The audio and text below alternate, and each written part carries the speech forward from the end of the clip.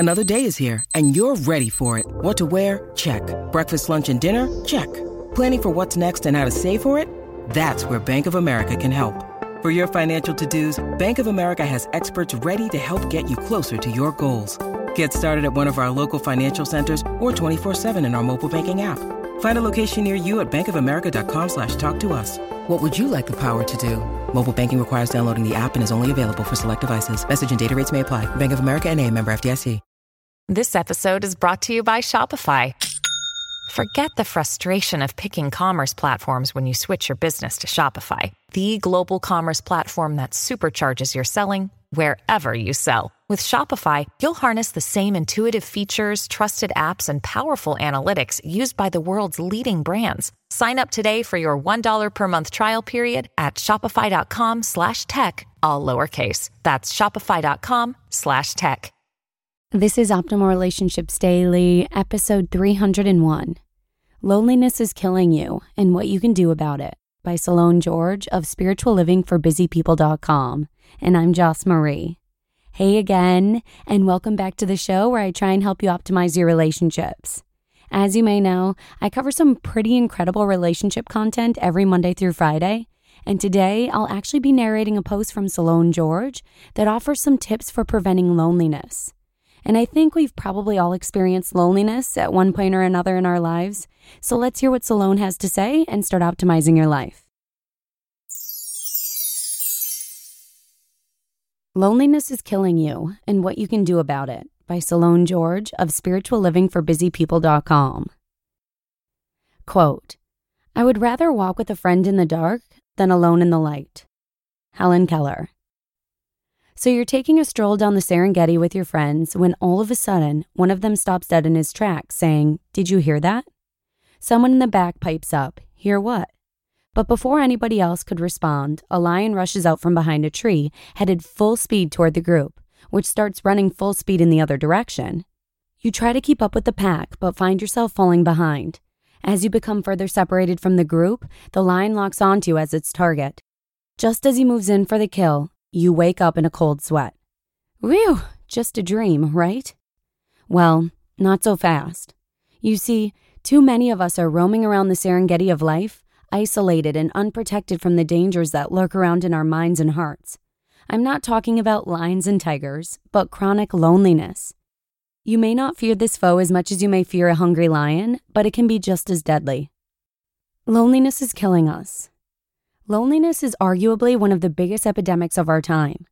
No longer held together by the bonds of religion, which comes from the Latin religare meaning literally to bind, social norms, or family values, many of us wander off into the wilderness on our own. Nothing is wrong with being in the wilderness for a time per se. Most of us go through such periods by necessity in order to experience personal growth and greater maturity. But as humans, we're not meant to go at it alone our whole lives. Loneliness is on the rise. As our lives become more hectic, each person vigorously pursuing their dreams and visions, we make less time for cultivating friendships.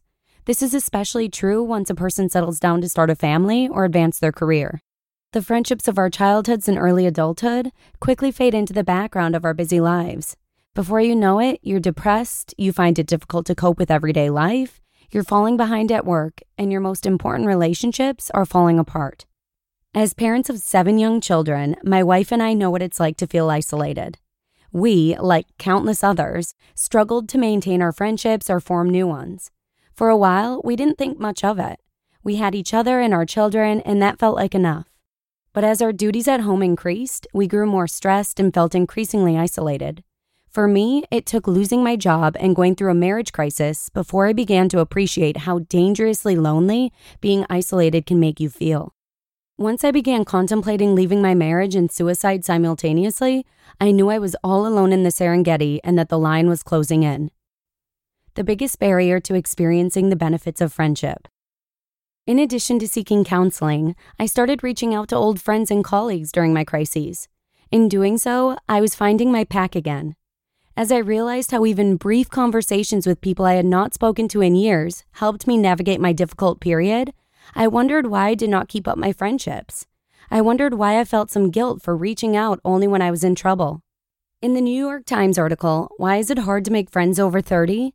The author points out that sociologists have long believed there were 3 things required in order to establish close friendships: proximity, repeated unplanned interactions, and a setting that encourages people to let their guard down and confide in each other. The problem is that so few of us can experience this ideal environment once we're all grown up. I realized that I'd set the bar so high for meaningful interactions that I didn't bother to be more intentional about reaching out to friends or make the effort to have meaningful interactions with strangers. The biggest barrier to my benefiting from friendship was my perfectionist idea about what friendships should look like. If we couldn't talk 3 days a week or go out for coffee once a month, I wrote certain people off my list of meaningful friends.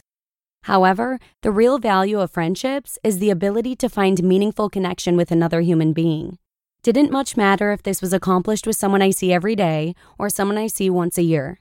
Some of my most meaningful interactions have lasted years. In spending time with other people in couples, my wife and I realized that though we loved each other and worked as a good team for many years, we weren't each other's best friend. Somehow, over the years, we stopped connecting on a deep level, even though we were around each other all the time. We started to break our isolation, not only from others, but from each other. Free yourself from isolation.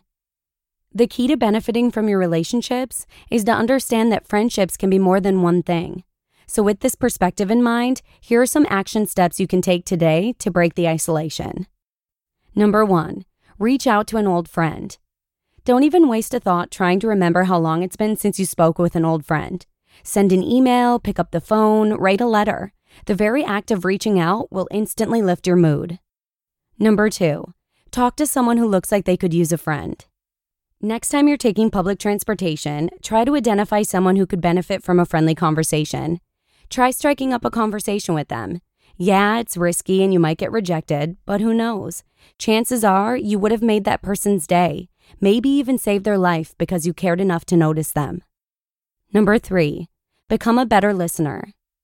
Dale Carnegie, in his book, How to Win Friends and Influence People, wrote, "You can make more friends in 2 months by becoming interested in other people than you can in 2 years by trying to get other people interested in you. Nothing says I'm interested in you more than giving a person your undivided attention." Number 4, leverage work relationships. Remember, the people you work with don't have to become your best friends or know everything about you. Smile at your colleagues, even the ones you're competing with for the upcoming promotion. That alone can create bonds of connection. Number 5, get off Facebook. I don't care how many friends you have on Facebook. Having a meaningful interaction with a stranger you'll never see again is more valuable than engaging in heated arguments about hot-button issues on Facebook. Number 6, work on your relationship with yourself. What's your self-talk like? Do you constantly put yourself down, or do you treat yourself as you would someone you enjoyed being around? And number 7, work on your relationship with God. What's your relationship like with God? Do you pray when you're feeling all alone? Do you believe that God is with you even when you feel abandoned? You don't have to be lonely. Even with 7 billion people on the planet, our lives can feel quite lonely. But it doesn't have to be that way. You were made for connection. All you need to do is reach out. You may be in a period of life where it's hard to make close friendships, but it doesn't mean you need to starve yourself of human connection. So don't be afraid to reach out, because chances are there's at least one person out there who's dying to connect with you. You just listened to the post titled, "Loneliness is Killing You and What You Can Do About It" by Salone George of spirituallivingforbusypeople.com. When you need mealtime inspiration, it's worth shopping Kroger, where you'll find over 30,000 mouth-watering choices that excite your inner foodie. And no matter what tasty choice you make, you'll enjoy our everyday low prices, plus extra ways to save, like digital coupons worth over $600 each week. You can also save up to $1 off per gallon at the pump with fuel points. More savings and more inspiring flavors make shopping Kroger worth it every time. Kroger, fresh for everyone. Fuel restrictions apply. Families have a lot going on. Let Ollie help manage the mental load with new cognitive help supplements for everyone 4 and up, like delicious Lolly Focus Pops or Lolly Mellow Pops for kids. And for parents, try 3 new Brainy Chews to help you focus, chill out, or get energized. Find these cognitive health buddies for the whole fam at olly.com. That's OLLY.com. These statements have not been evaluated by the Food and Drug Administration. This product is not intended to diagnose, treat, cure, or prevent any disease.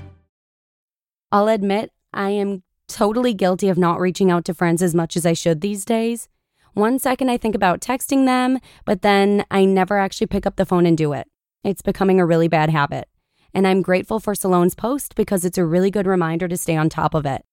And if you'd like to hear more content from Salone, you can actually subscribe to make sure you get any former and future episodes from him.